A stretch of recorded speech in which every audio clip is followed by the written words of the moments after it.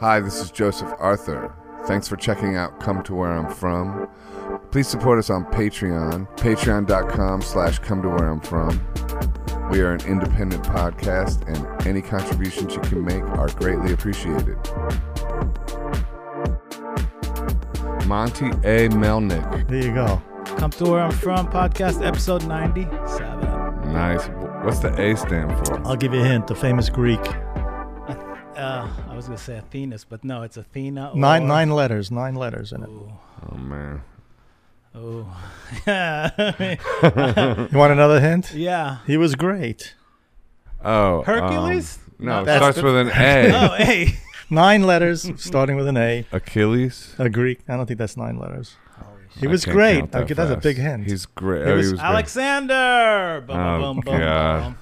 Monty Those kind of things- Alexander Melnick. Just the A's fine Those enough. kind of things always just reveal to me how dumb I actually am. I was Can you turn my mic up? Yeah. Thank you, sir. Is this was started already? Yeah, this is Oh, how we boy. start. Holy mackerel. We're very professional. When did the bonus section of your book come out? A little less than a year ago. Okay, so it's new. Yeah.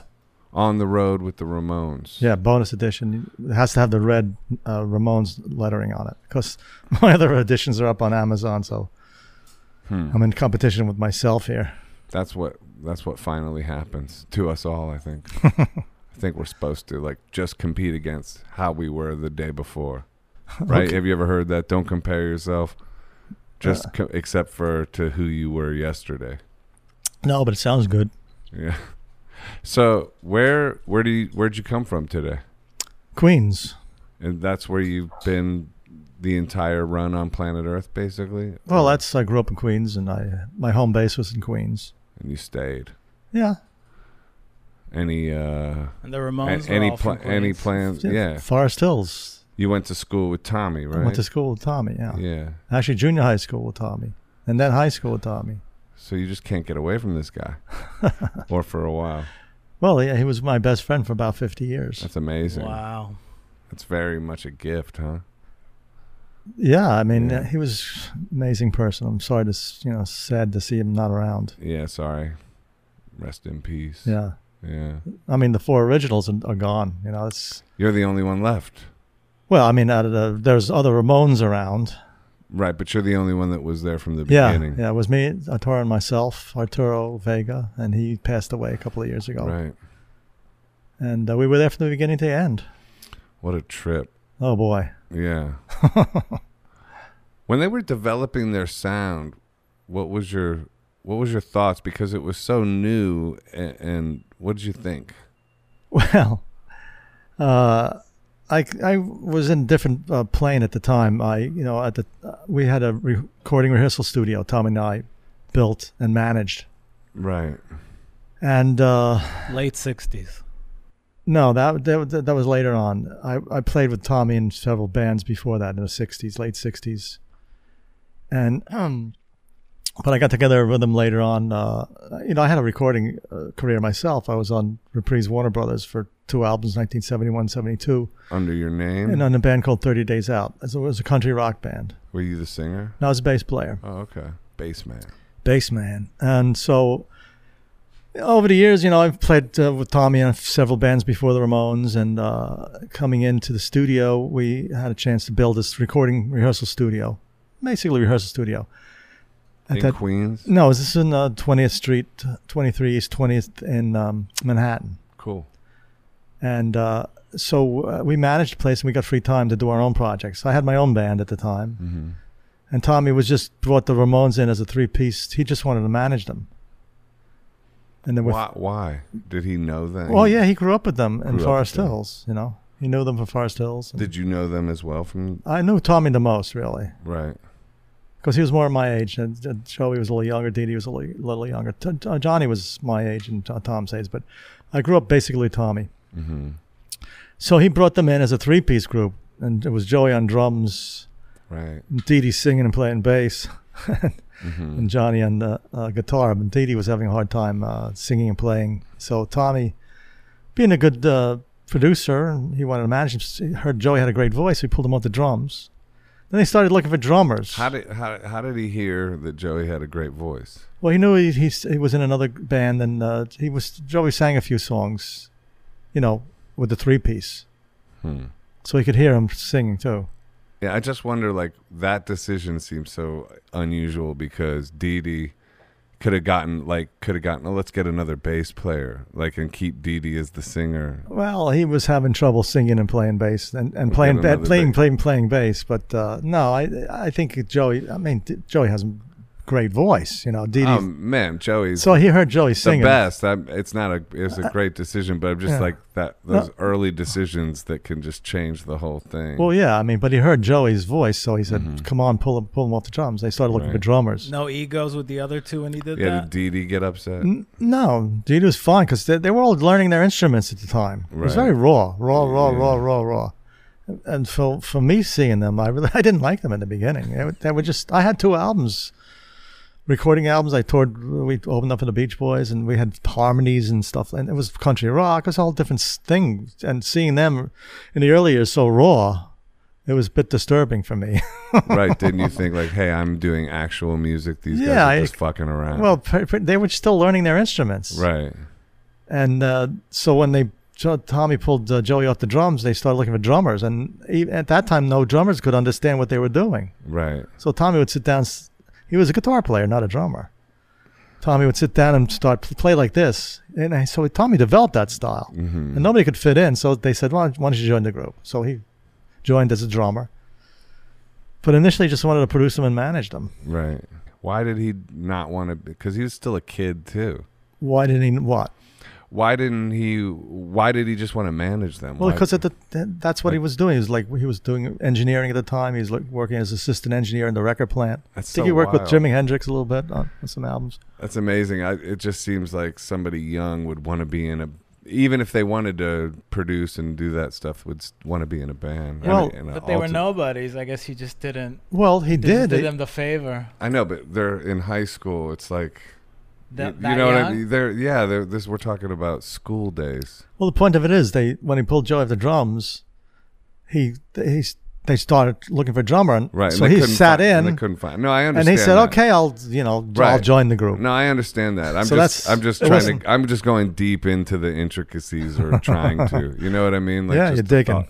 I'm digging for it, but so then when you heard them with that, did that start changing? Did you have a revelatory moment where you're like, oh my God, this is actually something special? Or well, yeah, they worked very hard. They rehearsed a lot. Right. In the first year or two, it took a while to develop and get their sound. Mm-hmm.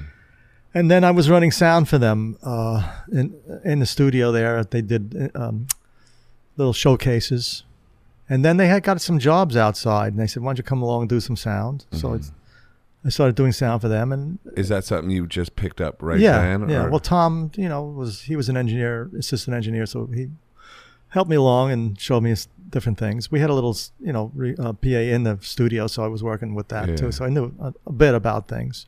And why would you sideline what you were doing with yourself to run sound for them? Well, things happen, and the studio happened to close at the time because of the neighbors. We were too noisy. We couldn't get enough soundproofing in it.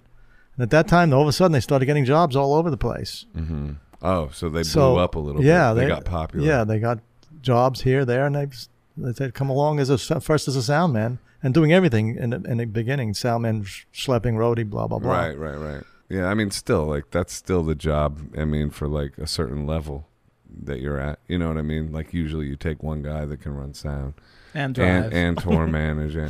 Well, yeah, at that level, that it was just a limited amount of people and the bigger they got, the more people I can hire. So I worked my way up, road manager, tour manager. Right. What?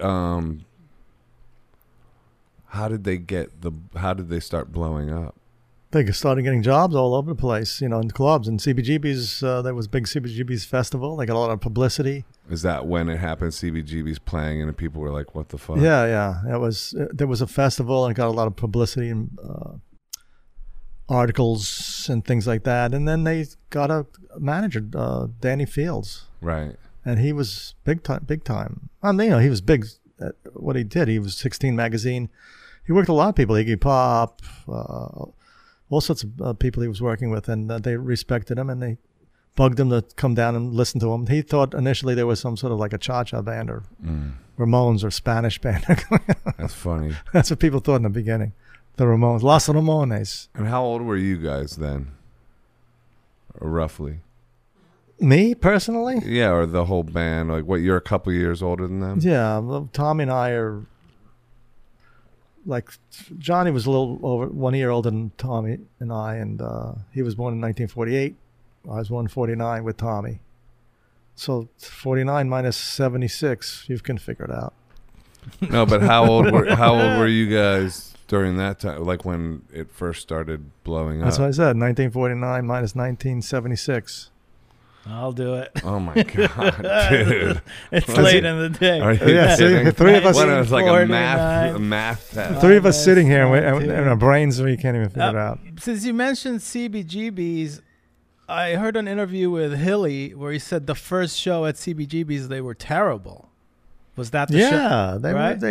I'm telling you, it took a few years for them to really get going. That's Did why you ever think they were great? Like in later in the early days? No, in the early days, as I said, I was coming from a different. I had 2 albums out, recorded albums on Reprise Warner Brothers Records, and they toured with a bunch of bands.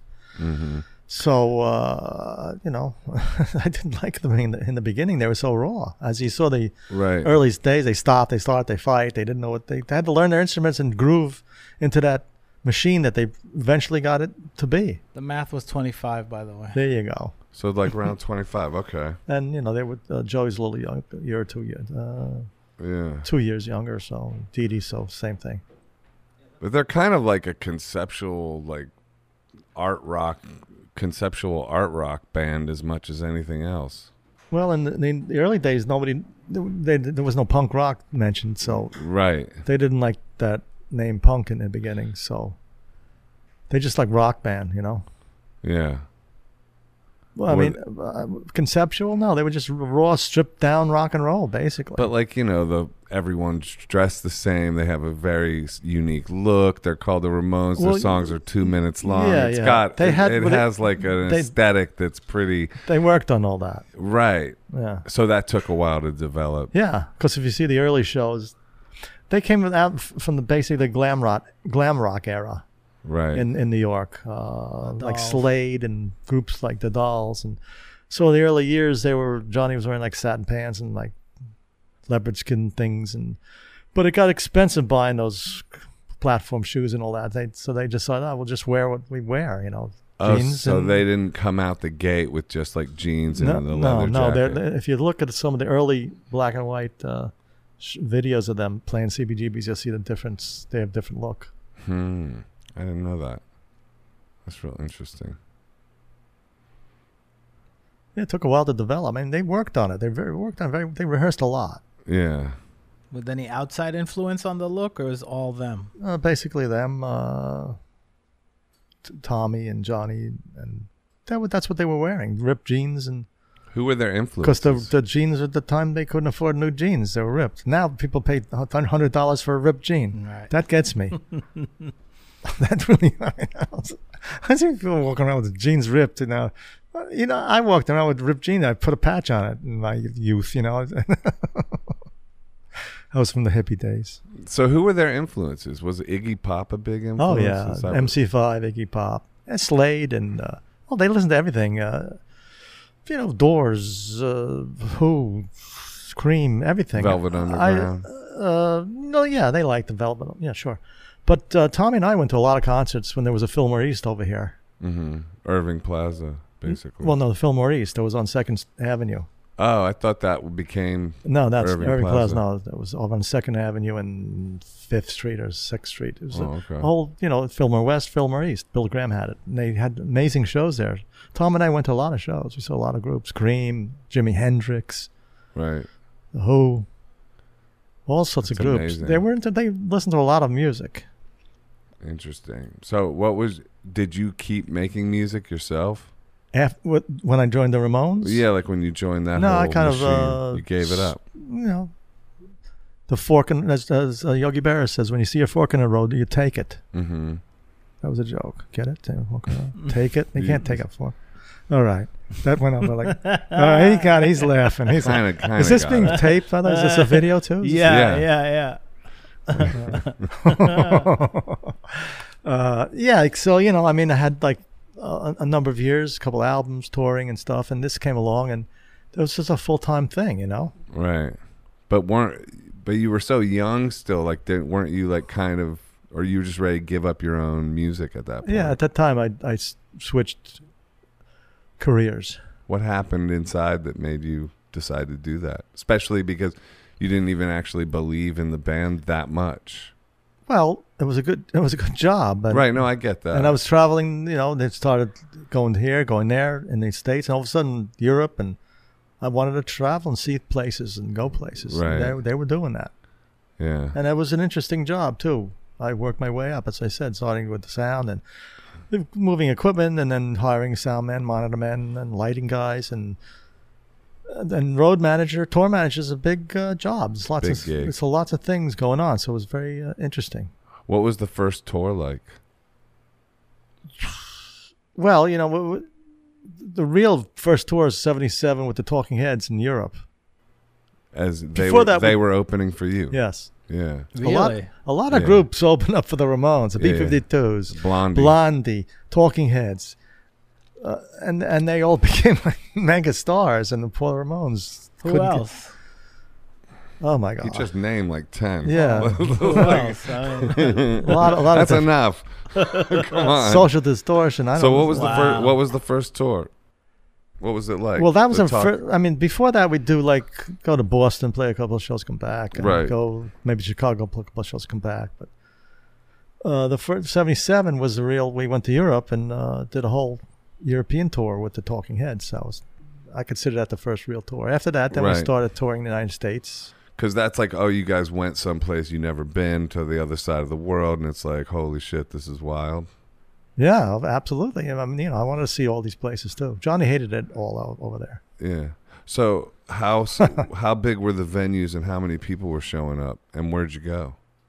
Oh my God, it was like a month or so everywhere. Everywhere.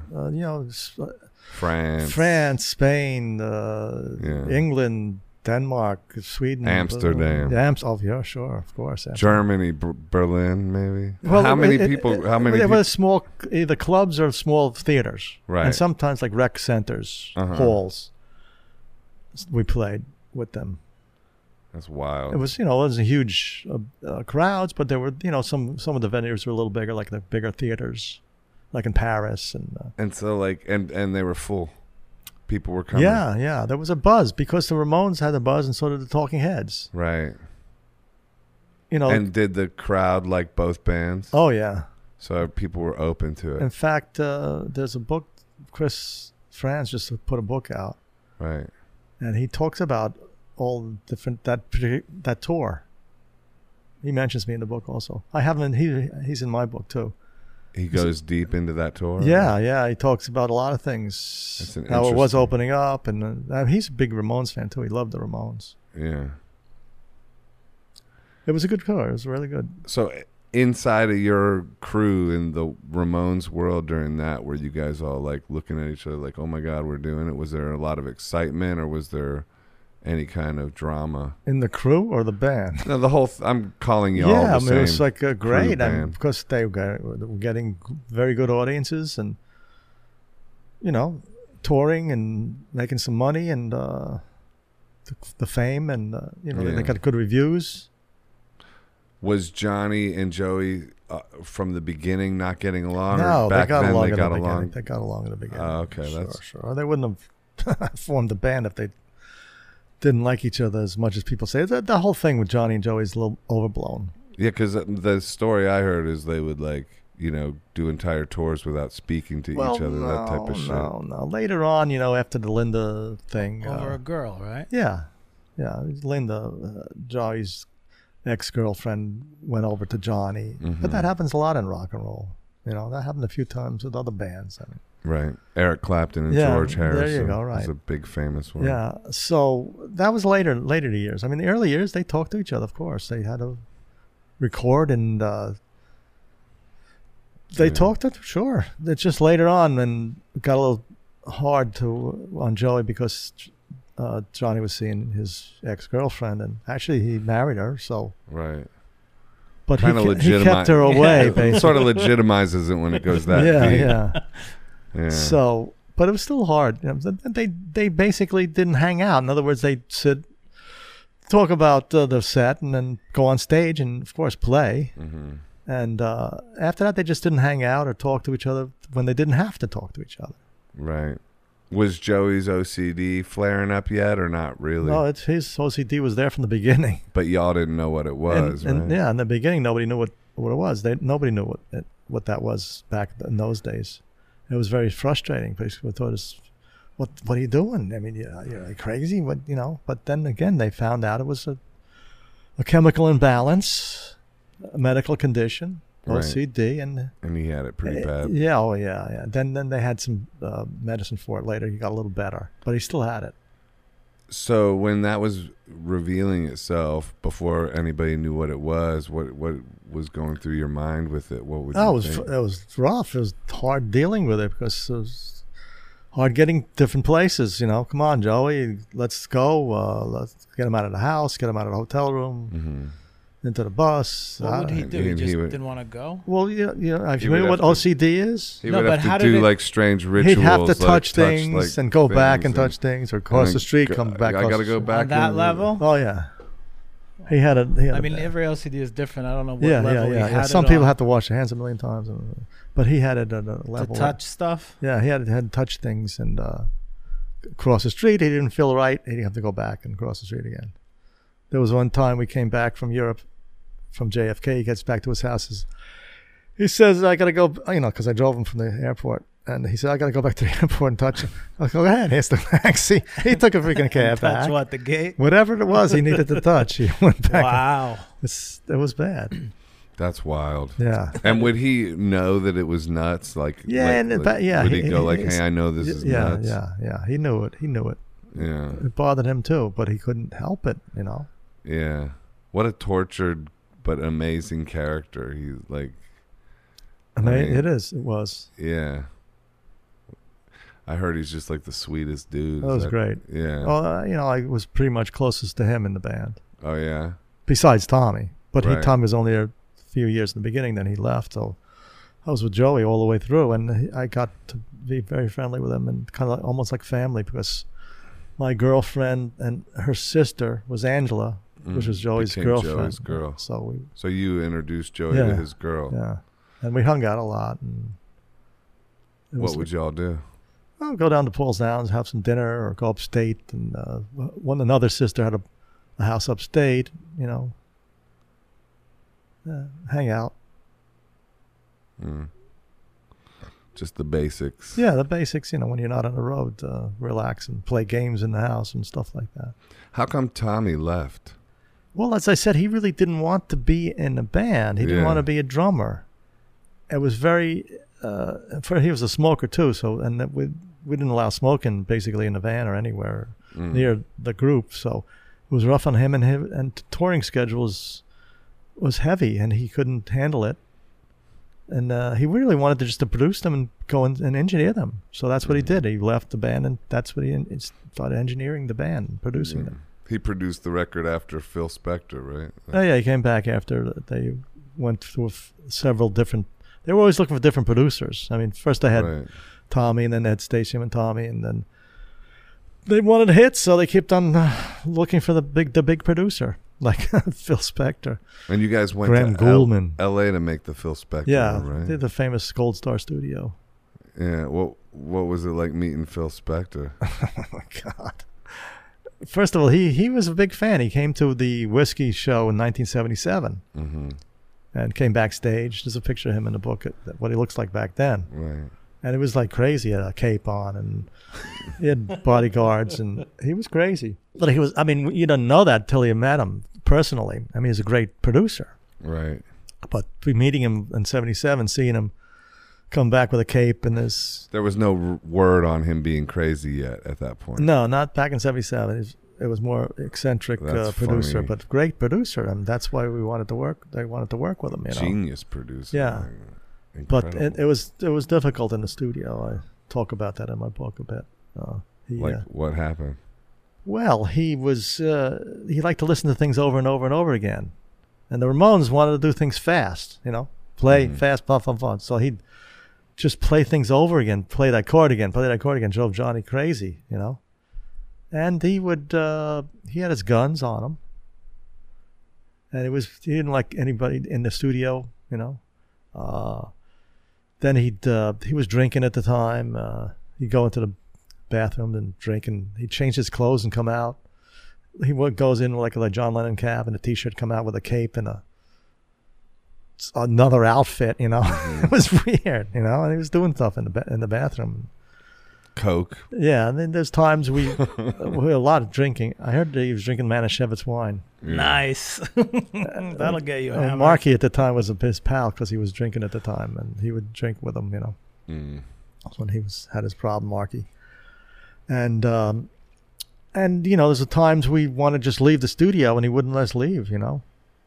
How would he keep you? He would stand in front, take his gun out, and wave it around. Give me the keys, Marty, to the van, because I was driving the van at the time. To the hotel. So this is true. I was looking up stuff on the internet. I just wanted to ask you about Phil. It says at least one of the Ramones was held up at gunpoint by Phil Spector. Is that true? Well, yeah, we went up to his house a few times, and in his house, you couldn't get out of the house unless he unlocked it. It was like lock in, lock out, So it was a time we were up there like hours and hours. He was like playing his piano, playing songs, and playing the movies. And we wanted to get up and get out. He pulled a gun out. He just waved it around, really. He had guns in his, ankle holsters and his bodyguards and stuff. But, he just waved it around and threatened. He really didn't. I didn't see him point at it. I mean, he might have done it when I was looking to Dee Dee in another room or something. I don't know. Was there any internal conversation between you guys where like you pulled each other aside and said, "Hey, this dude is fucking nuts"? Well, Did that ever happen? Yeah, well, actually, they had to have a meeting with Phil and the record company in the Tropicana Motel there. I don't know if you're familiar with that place. It was a rock and roll hotel, and they sat him down and said, "Phil, you got to calm down a bit, to continue the." Oh, he's the scared. record. He scared the Ramones. Well, yeah, he was Freaking too, the guys he was out, too dude. off the wall at times, and Johnny was flipping out. He wanted to leave all the time. Johnny wanted to cancel it. Yeah, he just wanted to get out of there Why? because he didn't like the way Phil was working. First of all, the Ramones like to work fast. Whatever they did, even a photo session I had trouble with photographers. I said, "Look, you had to take a couple of pictures. That's it. Right. They're not going to hang around and pose for you for an hour. Yeah. So everything was fast. The songs are fast. The sets were fast. Recording was fast. So coming into a Phil Spector session, everything slowed down to too slow for Johnny, and he just. I know, but I'm surprised to hear that because just Johnny seems like, I have no idea, but just in my imagination of him seems ambitious.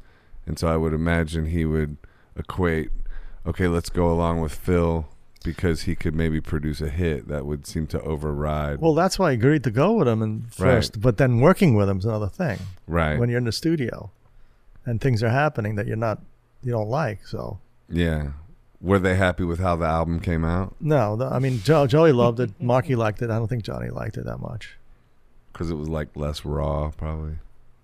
Well, he put violins on things and Right. Orchestra in there? yeah. Yeah.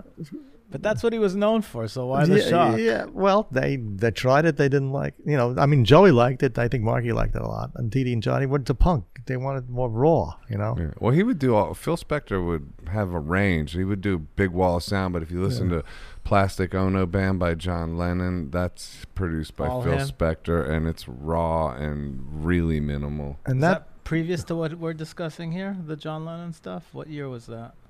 Plastic Ono Band, I don't know. You'd have to and Google it Google up, dude. yeah, and so that Probably around the same time. So he already had a huge name by the time Yeah. the Ramones got to him. Dude, that- he was like a oh yeah, huge, oh my huge, God, that huge time in the 60s. Yeah. That's what I'm asking. It was He yeah. did, mega he star. did a huge Wall of Sound, like the Ronettes and Ronettes, yeah. and Ah, other okay. people, Spanish Harlem, blah blah blah. No, Oh, he he had was a lot massive. of big stuff. That's why I'm saying I'm surprised that Johnny didn't just like, oh, let's go along with this because, By the way, I worked a little with Ronnie Spector afterwards. Oh, that's when cool. the Ramones broke up.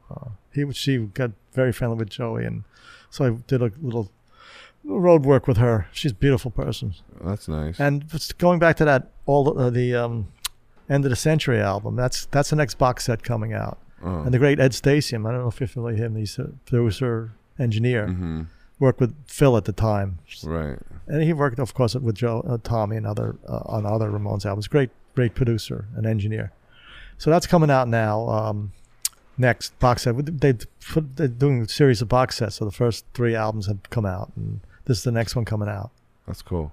And on the All the Way, I'm sorry, I gave it away.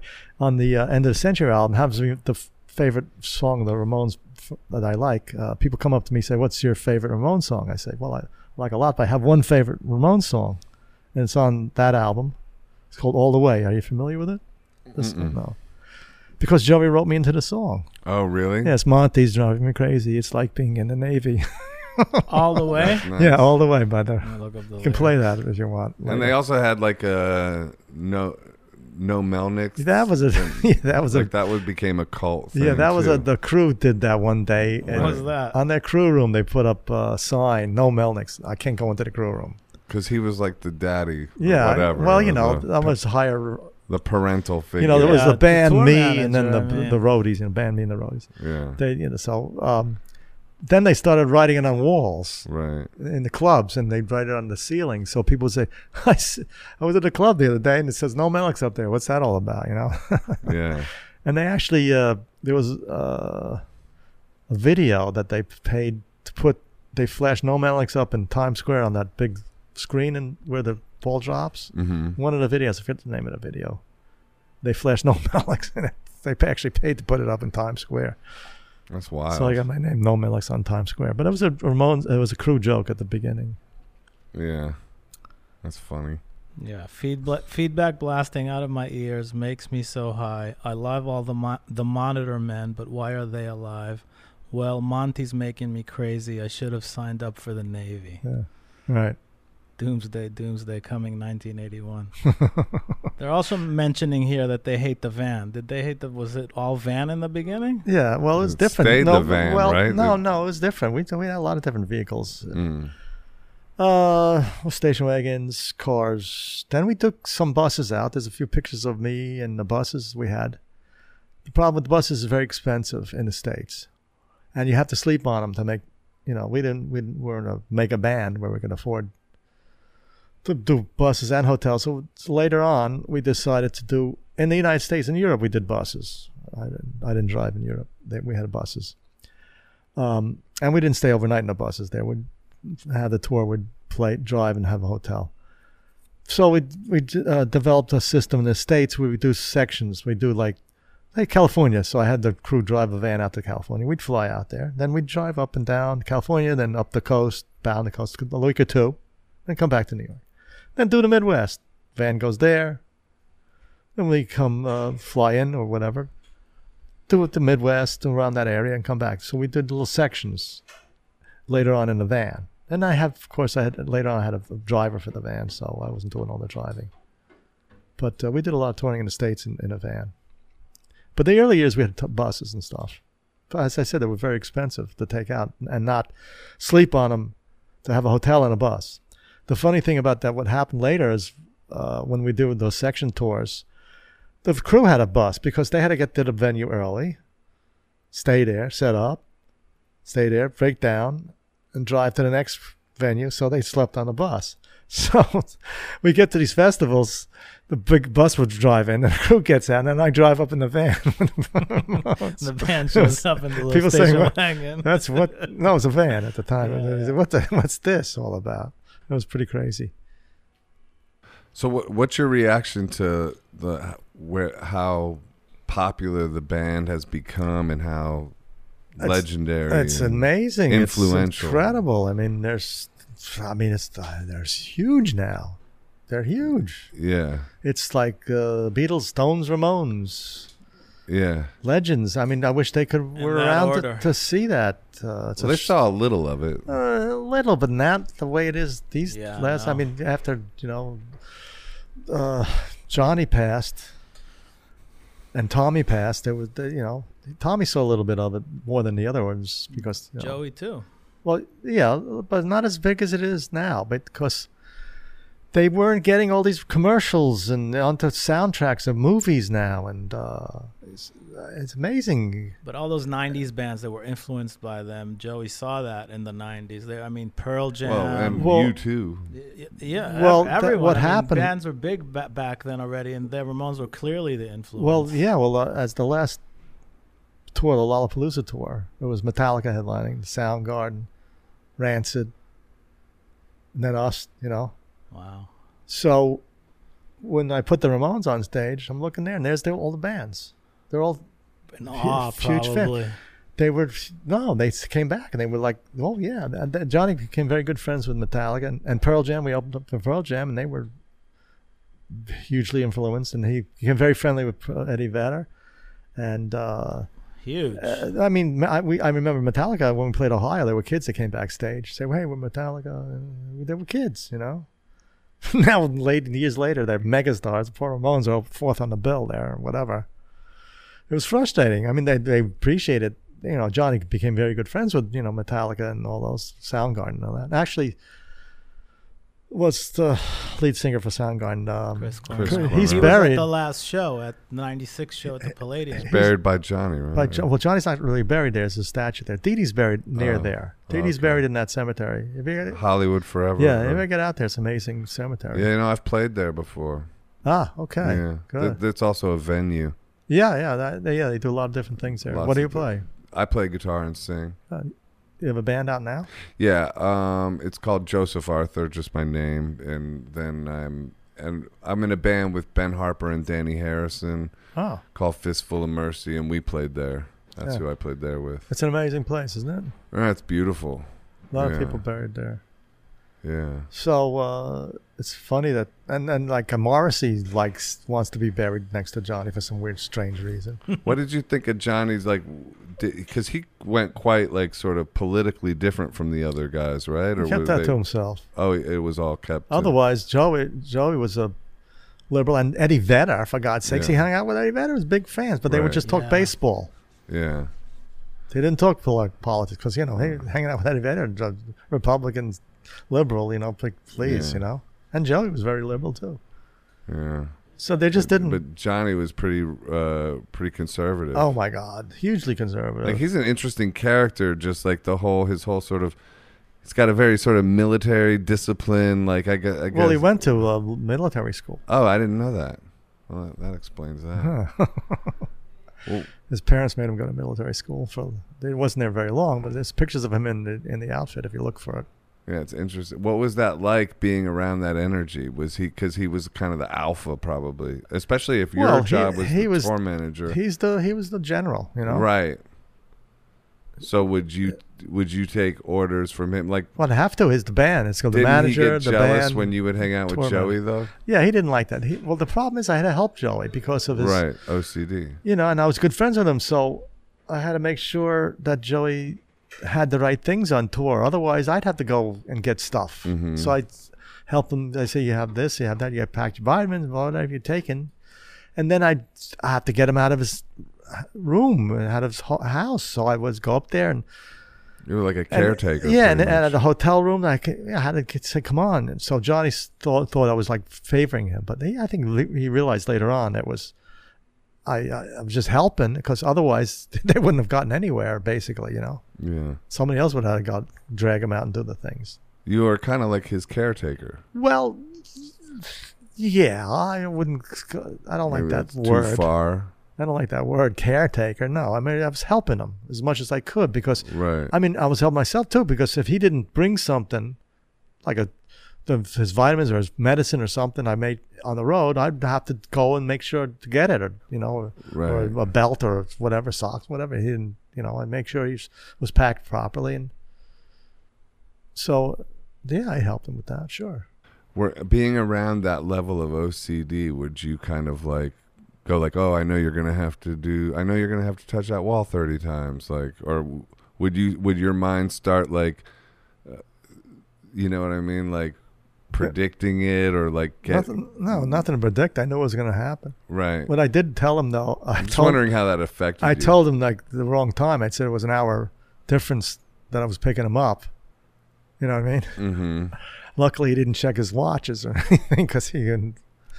So You'd factor in the time. yeah, I factor in I was going to be there earlier than I was going to be there. Right. So little tricks like that. That's cool. Thank goodness he didn't look at clocks. That's The wild. OCD's fascinating to me. Yeah, it It's is. just, what were her quirks in the van each time? Well, once he was in the van, it was okay. He was just sitting down and then put on a headset and listen to his Walkman or something. It was fine, And how about songwriting or in the studio? How do you deal with that? Well, fine, basically.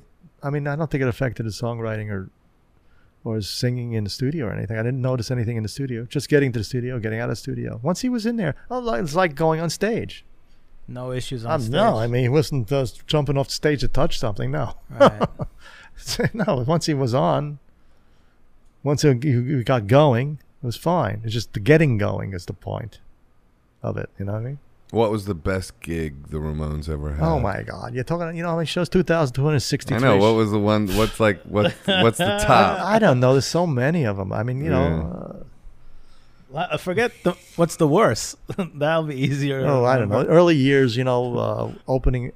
People didn't understand the Ramones in the early years, and I had a lot of problems with the club owners. You guys opened up for Ted Nugent, right? Or Yeah, that was not good. That was not good. Because that was actually in '78. We were. It was a Did he have guns back Canadian. We didn't meet him. We were out early on the bill, for God's sake. Ted Nugent was. We were in the afternoon. It was daytime. It was a festival in Canada. Huge place, the 30,000 people there. So the Ramones started coming out, people with the food on stage. right. It was bad. And so there's a famous shot of them, if you look it up.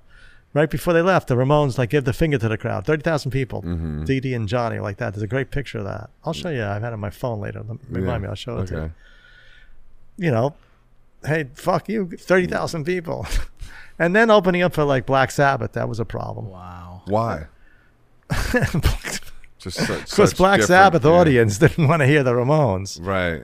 and they were throwing a little harder stuff like coins and Uh-oh. batteries, and it got very dangerous. Yeah. Batteries. Well, in the early years, the promoters, the booking agents, we went through several different booking agents in the beginning. They didn't know what to do with them, Right. so they were sticking them on Black Sabbath, Ted Nugent, Toto. How's that for? That's crazy. How's that for weird? My billing? manager manages Toto, actually. The only good thing about that show is by the time Ramones got off stage, the audience woke up, so Right. it was okay. I get it. Because Toto put him to sleep. It's another joke. Yeah. This is my second Oh, career. we got that one. My second career, I'm going to do stand-up. That's funny.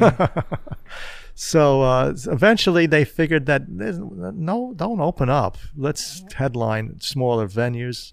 Of course, festivals they could headline in Europe and stuff like that, and some festivals in the States. When they got bigger, we could do it.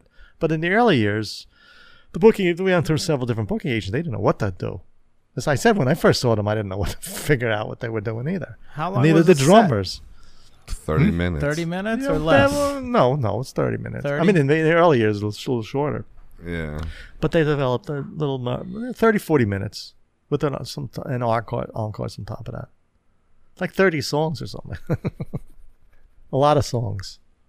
Did you ever get asked to tour manage any other bands, any other acts around that time? No. This is a full-time job. Right. And it was like one thing after another. And they paid me off the road. I worked with them in videos. I worked with them getting in and out of recording studios. So it was a full-time thing. So I didn't have to look. That's the lucky thing about what I went through. Most tour managers, you do a band, then you got to look for another band. And Right. I was lucky. They kept me around for 20 years. And they toured like how many days a year? Well, it depends on the year. Sometimes more, sometimes like a couple hundred, Average, 300, yeah. 200. It depends. Sometimes In the back 300. of my book, I list all the shows. Right. And by year, so you can see how many shows a year we did. If you want to go back there and start counting, be my guest. Didn't Johnny keep a record Yes. of every show? He did. That helped me, but I also kept the record too. So he kept the record up to a certain point, and then I added on to in my book. I list every single show they played. In the So back. how many is the total? 2,263. 2,263. I'll tell you how many years that is. That's wild. 20. No, 20. No, 22. How many does that actually come up to? 200, 200. Well, different years was different. Some years we do. No, but that's 6.2 years of solid actual touring. Like when you put that together. Yeah. All there was heavy touring. They had one tour called the Non-Stop World Tour. We didn't stop. That's why Tommy didn't like all the touring. He didn't really want to go out and schlep around as much as he just wanted to stay and produce and engineer. It was rough on him. He didn't like touring. Knowing what's involved with tour managing a little bit, you're talking days, no internet, no cell phones. Like when you go to Europe, how does the manager get a hold of you? How do you get the itinerary? How the hell does that work? What, in the early years? Yeah. Oh, yeah, it was rough. I didn't have... how the hell do you go to Europe with a band and know where to go? Well, you stick together. First of all... you know what it is like to tour. Imagine back then.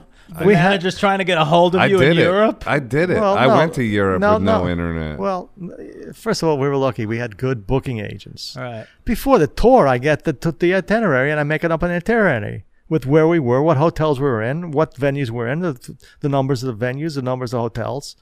Of course, everybody. It was easy to get in touch. There was phones back then, So everybody knew where we were. I'd have a tour. I'd make the tour itineraries out, and so we know exactly where we're going, where we're staying, etc.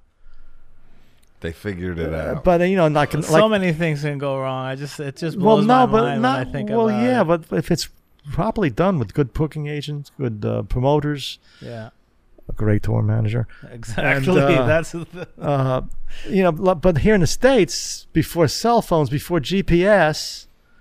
What I'd do, I'd go to AAA. Right, and get the maps. I get maps. And then I'd look at the tour, and I say, well, I'm going to Cleveland, Chicago, Detroit. And I'd Xerox the maps, a couple of different maps. Highlight them, give them right before the next show, I give them to the truck driver, give them to the bus driver, give them to the crew. This is how you go, this is where you go. And then I know where to go. So I figured it out all in advance.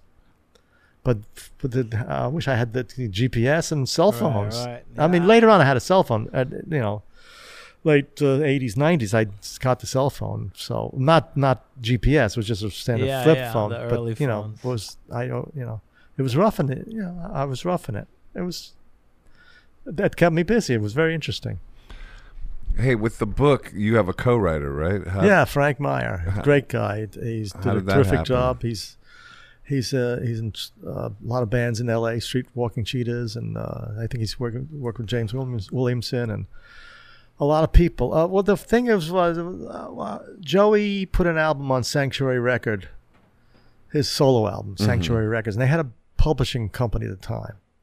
So a good friend of mine, Kevin Patrick, knew the main guy over there at Sanctuary. He said, come on, let's come over, we'll do a book. I said, I'm not a writer. I was not really a writer. So wait, whose idea was the book?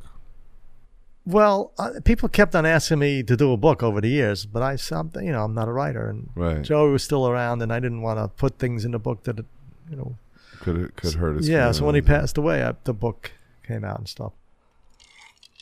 So they had a publishing company, and so I went up and met with them, and I said, look, I'm not really a writer. They said, we'll get you a ghostwriter. But he did such a great job, Frank. I said, you can have co-credit on the book with me. That's cool. Yeah, he's a great guy. How'd they link you up with him, and what was that like? The publishing company knew of him. They had several people that... You picked him? He also was doing... He was a journalist, too, doing stuff for L.A. Magazine and stuff like that. He was a writer, too. So, did you interview a few different ghostwriters, or was... I just got him, and he was a huge Ramones fan. Mm-hmm. We got along very well right away. Boom, took it. And then I gave him co-credit. And what was the process like? Would he interview you, or what? Well, it's a lot of oral history. Mm-hmm. So we did a lot of telephone calls to different people, and came to my house, spent a week and a half, and we went through all my vast collection at the time. If you look in the book, I was very lucky with the publishing company that they let me put in all these pictures. Right. And images. There's over like 300 pictures and images in a book. It was very rare. Yeah. Because usually it's like text, some pictures, black and white. But they let me put in colored photographs of posters, tour passes, itineraries, photos, lots of stuff in there. That's awesome. And I had it, so we went through all the stuff in my house. We picked up certain things. And the funny thing about Sanctuary was an English company, so we had to send everything to London. They photographed it, put it in a book. I had a great art director. It was terrific. Right. They did a really nice job. If you ever see the Beautiful cover. Yeah, it's awesome. Oh, it's the animated. Like well, the cover, you Was know, one of the guy who did the Ramones cover. Yeah. well, John Holmstrom, Punk Magazine, the terrific. And it's Artist. you and 8 of them in the van. Well, that's there's a reason behind that. When my book came out, when we're doing the book, I said, you know, what am I going to put on the cover? Usually it's the picture of the band, but I work with 8 different Ramones Right. and 5 different setups. I said, I'm going to put all these different pictures. No, let's do a cartoon with John Holmstrom, the terrific cartoonist, illustrator. And he did that to great. Who are the 8 I like members? that. I like that it says 2,263 miles to go. Yeah, that's a little thing from the shows. Right, That's I put how that many- on the front there. I said, Yeah. I say that to people. What does that mean? They say, what's that? That's how far is to Berlin? No. I no. caught it. There's a lot of stuff in there. There's Yeah, it's dope. Yoo-Hoo. Johnny's wearing a Yankees T-shirt. He's a Yankees fan. Mhm. Joey's reading Punk magazine because John Holmstrom had to put that little thing in there. There's Yoo-Hoo things flying off the top because Johnny liked to drink Yoo-Hoo. And all the bottles behind the Yeah, van. that's is what? Yoo-Hoo, yeah. Oh, that was a Yoo-Hoo. Yoo-Hoo. And different stuff, things flying off the van. And we're coming out of the CBGB's in the background and Right. Pinhead's tracing the van in the back there. It was a great job he did. I'm just very happy that I got him to do it. So would he Thank you, John. would he record you, Frank? I mean, when you were when you guys would meet up, is that how? or Yeah, was he yeah. taking notes. No, or- he had a little recorder, and then we, you know, I did a little my own saying this that on different areas of my speaking, and then we'd call up all these people. It's basically a lot of oral history, so I knew it everybody, and we interviewed everybody on the phone and transcribed it and put it in a book. Has it been an emotional experience for you? It the was book? at the time very cathartic. Yeah. Because I went over my whole career, and you know, I started off talking about how I got involved with Tommy, Right. and I list all the different bands I was in with Tommy first there from Forest Hills, and I take it from there. And I talk about 30 Days Out a little bit, and then how I got into the Ramones, and then I go into the Ramones, each different set up a grouping of the Ramones over the years. Right. Who do you think Lineup. was like the real songwriting genius of the Ramones, or was it just Dee Dee, Joey? Dee Dee, Joey? Yeah, both of them. Yeah. They were, you know, Dee Dee was a songwriting machine. Talented dude. Yeah. You know, when he left, I think 89, everybody's, you know, I thought, wow, this is, you know, what are they going to do? You know. But Johnny said, don't worry, we'll get somebody. But Dee Dee stayed and wrote songs for them later. Mm. So we had the great songwriting of Dee Dee, because he was like phasing out at the Is that time. when he went into rap? Yeah, he wanted to, well, they let him do raps. Dee Dee King? Yeah. Funky man. They figured do your solo album, that'll get off your chest, and maybe come back to the Ramones, because he's like fading and he didn't really want to be around. Because he was into hip hop. Well, yeah, and he wanted to do other things. He said he didn't like being in the Ramones army anymore. You know, it was like Right. being in the army with Johnny. So they said, "Look, do your rap album. You got to get out of the way, but you still will still do the Ramones, of course." But you know, one day we're going to DC, and on the plane, and he shows up in the full rap outfit, this jumpsuit and the gold chains. Mhm. And Johnny flipped out. He says, "What are you, crazy? This is with the Ramones. We're going to the Ramones thing. You can't do that. You know, you can't walk around like the hip hop thing." So then in '89 he left, but he still. The beautiful part about that is he continued writing songs, and we had a young Dee Dee. CG is terrific. Mm-hmm. And he's great. He did a great job. He's actually the first one we auditioned out of like 20 different bass players. He was the first one. Johnny brought him back. He knew, he saw something. Did a great job. Great job. And it was like having, they had to like suck in their stomachs to keep up with him. So he gave him a number of years, more years Right. to keep going. And they had the great songwriting of Dee Dee still. Yeah. And would Johnny make those decisions, or would the band make the decision? About picking the bass? No, the Mhm. band, he auditioned in front of the band. Right. But I mean, I'm just saying who was in Well, control no, of the decision. Johnny Was it saw something there. Democratic or not? Yeah, really? pretty much. Yeah, I mean, if there was something that they really didn't like, they would say. But CJ he fit in. Mhm. And Johnny saw that. He said, "This kid's got it." Oh, go ahead. Didn't Didi battle addictions early yeah. on? Early through the whole All thing, through to the life, end? dude. Yeah. the Okay. beginning to the end. yeah. And was that ever He died. did that come up as an issue in the band where they're like, if you don't stop, you're gonna have to leave? Any kind of those conversations? Yeah, well, luckily enough, he didn't miss any shows. Now, Marky had that problem with the alcohol, and he missed the show, and that really pissed him off, and he was heavily drinking bad, so they kicked him out of the band. But Didi but didn't. not Didi. Well, he had to go into rehab several times, but he never missed a show. He was always made every tour. Went on stage fine, no problems, and he wasn't falling down or anything. As long as he didn't fuck up during a show, that's fine. Yeah, absolutely.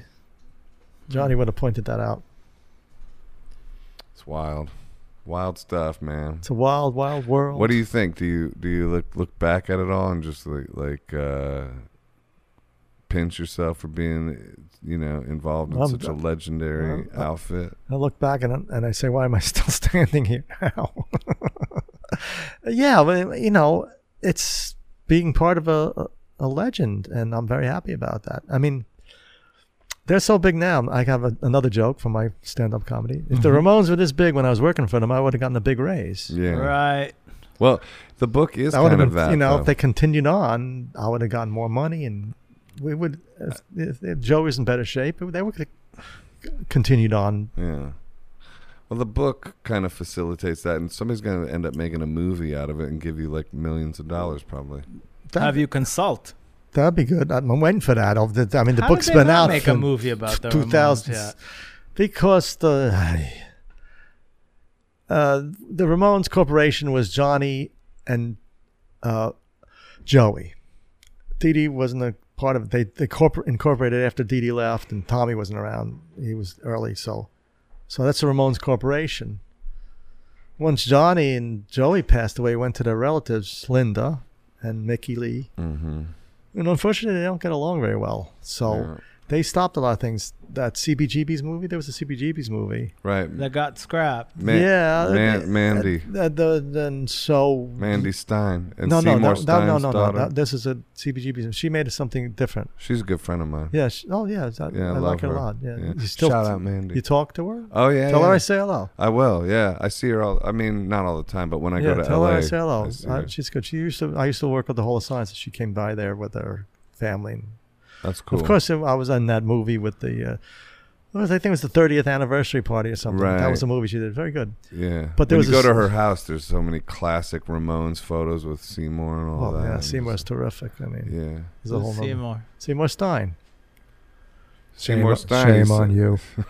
Listen, are you talking to a foreigner here? I don't know. Where are you from? Where are you from? Israel. He signed the Ramones. I didn't hear about He the also Ramones signed- until he like signed- 2000. He signed the Talking Heads. He signed. Talking Heads I heard about. Madonna. Ramones? He signed Madonna. And a million other bands. He's Is he still around? Yeah, he's still around. he's still Can you around. get him on the podcast? Mandy could do it. Yeah, maybe. That's his daughter, Seymour Mandy Stein. Okay, good to know. And he's put out a great book. If you ever pick up his book. Yeah, I went to his book reading actually in the city. Yeah, I was at one of his readings in Rough Trade in Brooklyn. It was good. I was in the audience, and he's a good friend of mine. So he said, "Hey, Monty, how are you?" Yeah. And he signed his book. Thank you, Monty, the fifth Ramone. Yeah. He calls me the fifth Ramone. The ninth Ramone. Actually, that's what I tell people. I don't like to be called the fifth. If you want to do it, I'll go down Arturo 9th, maybe me 10th, and then Stasium and other people. Right. But there's Marky's the fifth, actually. So the family doesn't get along. That's why. Oh no, he nothing- was Yeah. telling a story about Seymour Well- though, like something. No, CBGB's movie. There was a Yeah. movie, they put it out briefly, but in the movie, they did a horrible job portraying the Ramones, and Linda didn't like the way Johnny was portrayed. They wouldn't let her use a Ramones song. In the movie, they had to use a Joey Ramone song in the movie. Here's a movie of CBGB's. He sounds like the Ramones, his Yeah. song, some of his songs when you pick them, but she wouldn't let him use the Ramones song in it. So they fight all the time. So it's About unfortunate. dumb stuff. Yeah, it's ridiculous. Mm. Yeah. So how's Queens nowadays compared to back then? With My every- neighborhood's like all Chinese and Koreans now. Mm.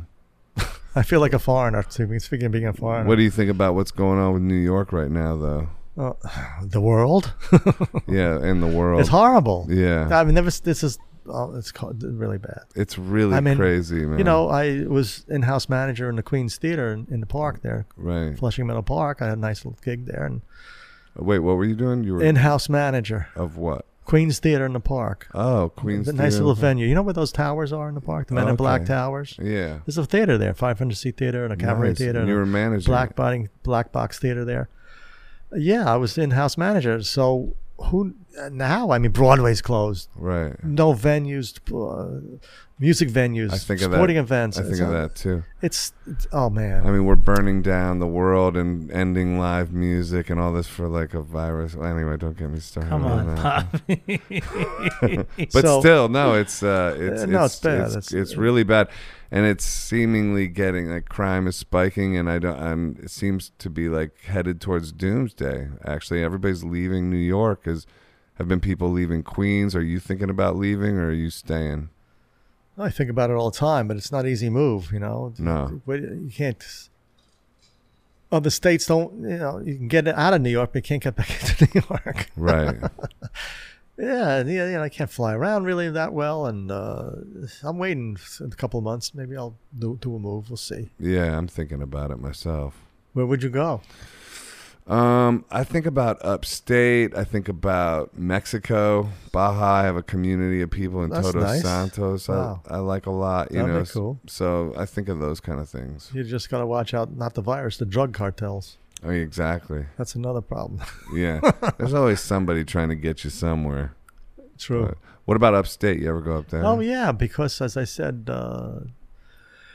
Angela's sister was my girlfriend, and third girlfriend lived upstate. Yeah, So you and Joey would go up there. yeah, right? up to Saugerties, Woodstock. We'd drive up there all the Beautiful, time. right? Oh, man, I loved it up there. The waterfalls, See, that's what I'm talking about. creeks, and stuff. But then you're isolated up there. I know, but I mean, what I like about the city, I'm in Queens, but I just could pop in like today. I feel you. Great parking, by the way, here at 6 o'clock, Yes, right over opened there. up.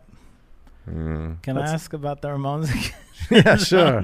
Forget Dude, the virus. wait, what? Who? Forget what? Forget the virus. For Dude, we go into current events for 5 minutes, dude. God damn, bro. All right, let's go back down memory lane.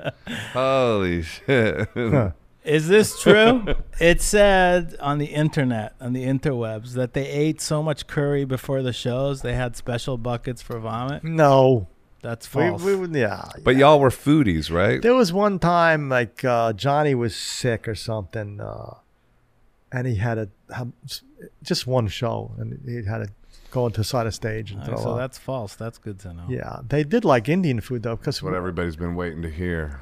I mean, I have another one. Oh, come Well, on. It dude. said they pulled the Clash and the Sex Pistols through a window to help them sneak into a show. yeah, they did that, and when they first time they went to London and the Roundhouse, That's a they helped them. famous story. What's the full story there? That's the full. That's That's they it? were, There were kids hanging That's out. it? They Bro, were. you're killing me right now. That- hey, well- dude. Okay, I'm done with my Come questions. on. Well, Shit. they were kids. You They are were killing me. semi. They had, they were halfway known in England, the Clash and the Sex Pistols and all those guys. So the Ramones kind of knew about them, and they were friendly to them, and we got them in the backstage. I don't know about pulling up into windows. We got them in the backstage. And another time, the story with Johnny Rotten, and this is at the Roundhouse. The Ramones never liked to have pitchered beer, but they always like bottles, not cans. But they, some clubs would put pitchers of beer, and in England there was pitchers of beer, so they piss in the beer. Johnny Rotten came back, and they poured him a beer, and he drank it. He liked it. The English don't have much taste for the beer. It's urine therapy. Yeah. It's popular. So that's a big joke. They would laugh and it's stuff. actually healthy. He hates the Ramones. I know, I've heard that. So, but you guys were foodies. Yes, we'd like to different places. We'd like Norfolk crab cakes, Mm-hmm. Cincinnati chili, 5-way chili. Yeah, chili in Cincinnati, 5-way. Well, I'm from Ohio. Oh, there you go. Since 5-way, right? Yeah. California tacos. Mhm. They were crazy about this one taco place they had to go to. Yeah. So they had certain things when we hit the different cities. We go back to. We make sure they're promoting Norfolk brought us crab cakes and stuff like that. Yeah. Cheesesteak in Philly. Yeah. But the thing is, the early years in Europe, well, actually England, actually, 70s, late 70s, food was horrible. So the only good food was Indian food. That's how they got a big taste for the Indian in food. the UK, that used to be true. Yeah. I mean, Well, London, now- even when I lived there, now it got better. Oh yeah, it all got over the better. years, everything got better, like the TV, the hotels, and Yeah, everything. in the UK, you could have like Indian food and chocolate was killer. Yeah. Everything else Chocolate? was like, their chocolate is still to this day it's so much better than here. Really? Yeah, just like the chocolate you Cadbury. get. Yeah, But that's how they developed a taste for the Indian food, right. and they liked it hot. I mean, they used to challenge Mark to eat the hottest thing, then you just sit there and watch him like sweat, That's cool. Yeah. I can ask more questions. The last show, 1996, I Yeah. think. Right. Did you know it was going to be the last show? Well, they mentioned it. But did you Well, go in knowing, okay, this is my last time, this is it? They several other times other tours they said this is the last one, this is the last one. This one pretty much felt like the last one because Johnny had moved out to L.A., settled down out there, and Joey wasn't in great shape, so he wanted to stop. So that's He's just tired. Well, he had his physical problems and stuff, and tired. Yeah, he was. He had a lot of his foot and he had lymphoma and all that stuff. Yeah. So and the touring was grinding, so he wanted to stop for a while. And Johnny figured that was it. I mean, they had a couple of tours before that. They said this is the last one, this is the last one, but this was the last one. What was it like backstage after the show that night? Nothing. Johnny left right away. Dee Dee hung around with like Lemmy and stuff. It was kind of sad. Did you know it was going to be the end of it at that Well, I point? figured this was serious. Yeah. It felt pretty serious and depressing, and then John started giving away his amps and road cases and things. I figured that was that. That's wild that he did that. Oh yeah, he just got rid of it all. He was hardcore, huh? Yeah, Interesting. he had a thing in his mind where he had a certain number in his bank, and he hit that number and said, "That's it." He moved to L.A. and got a house, and then he retired, and then all the other bands idolized him and come over to his house and stuff. So he was like living the good dream there with the other bands coming to him. And what about Joey? What his life was? He stayed in the East Village, right? Well, yeah, he had a house, a couple apartments over on 9th Street.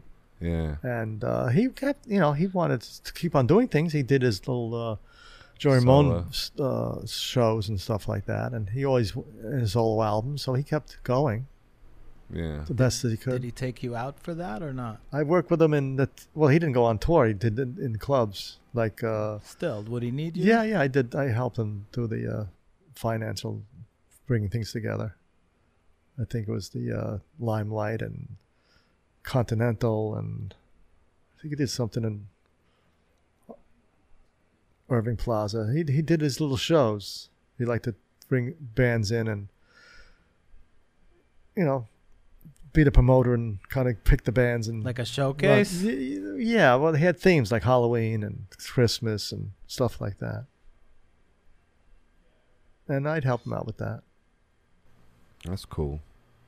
And then he got very friendly with Ronnie Spector and wrote a song for her, and she loved him. And then I did some little touring with her. Actually, I worked with D-Generation for a little bit. Jesse Malin. He's a great shout guy. out. Hey, Jesse. That was Shout great. out, It was Jesse. such a different thing, though, dealing with them.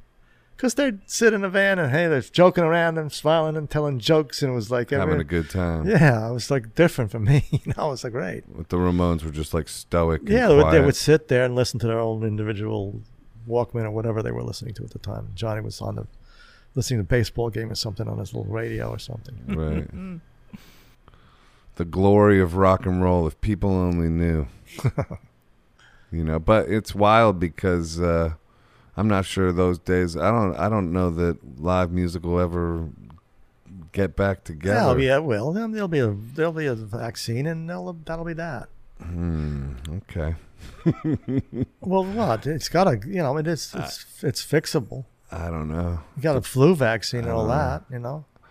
Yeah, It's just a matter of time. That's the problem. we'll see.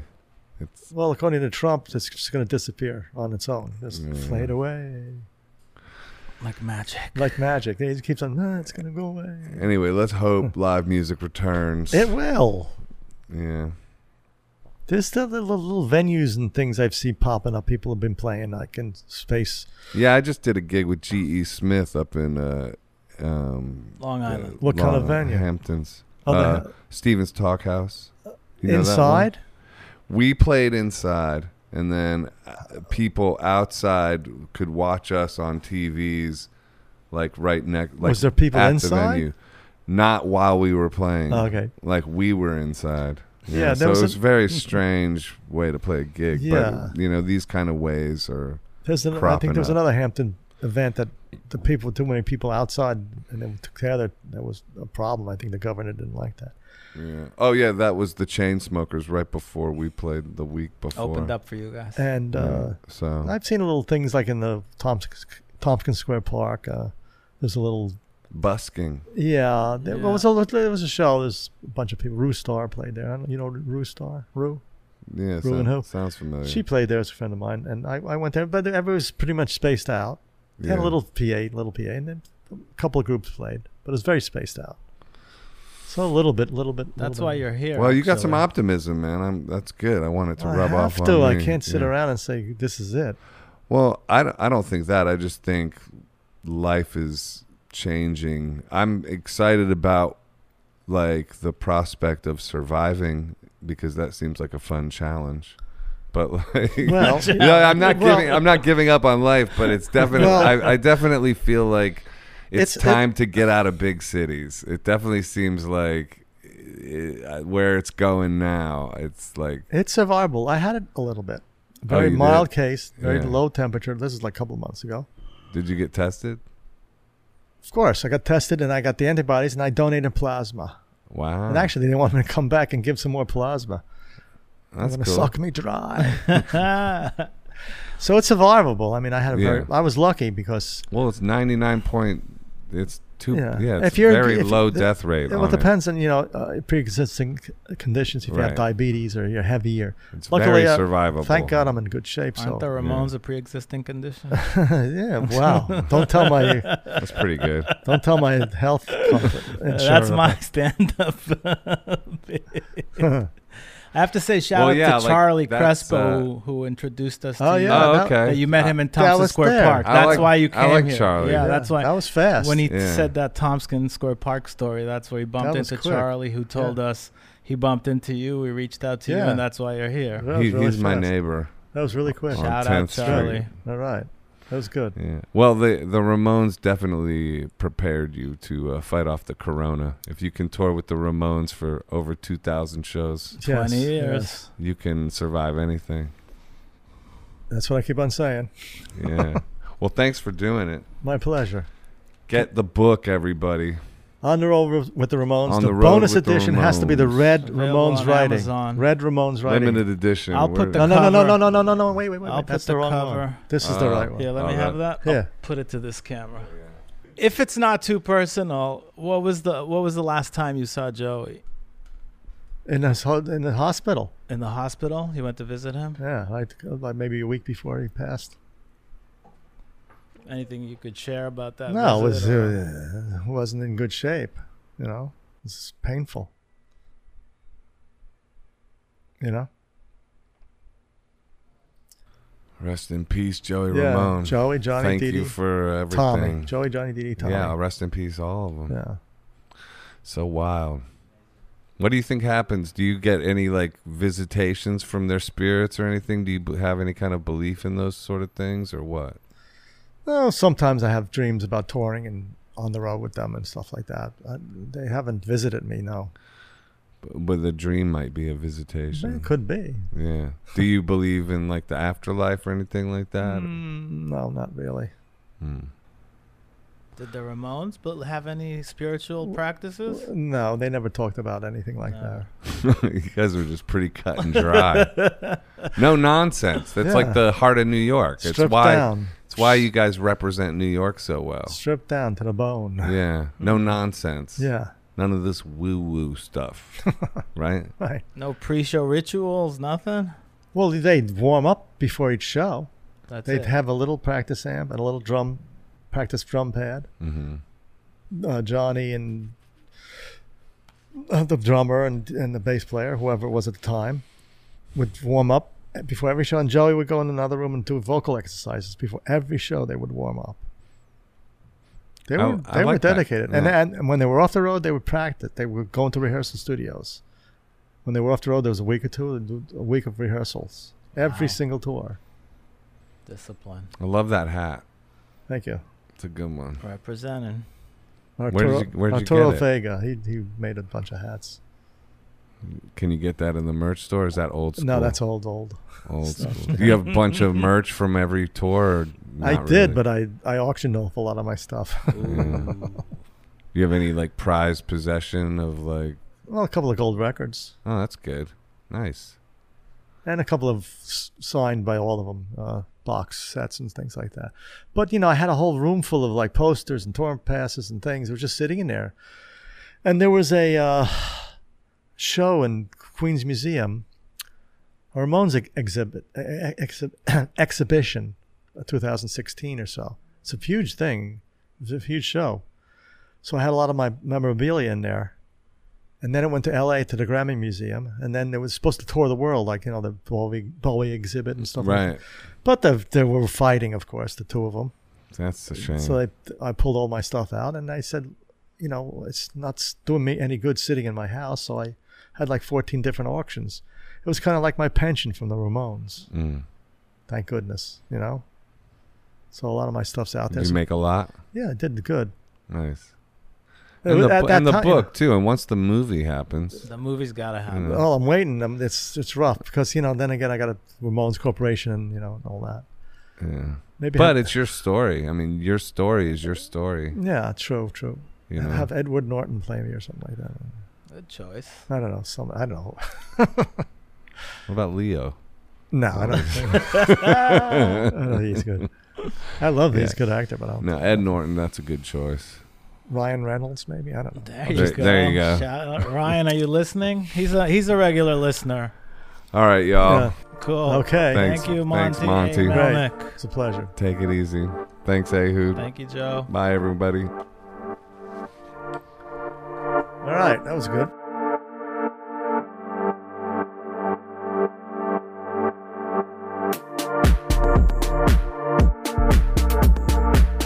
Hi, this is Joseph Arthur.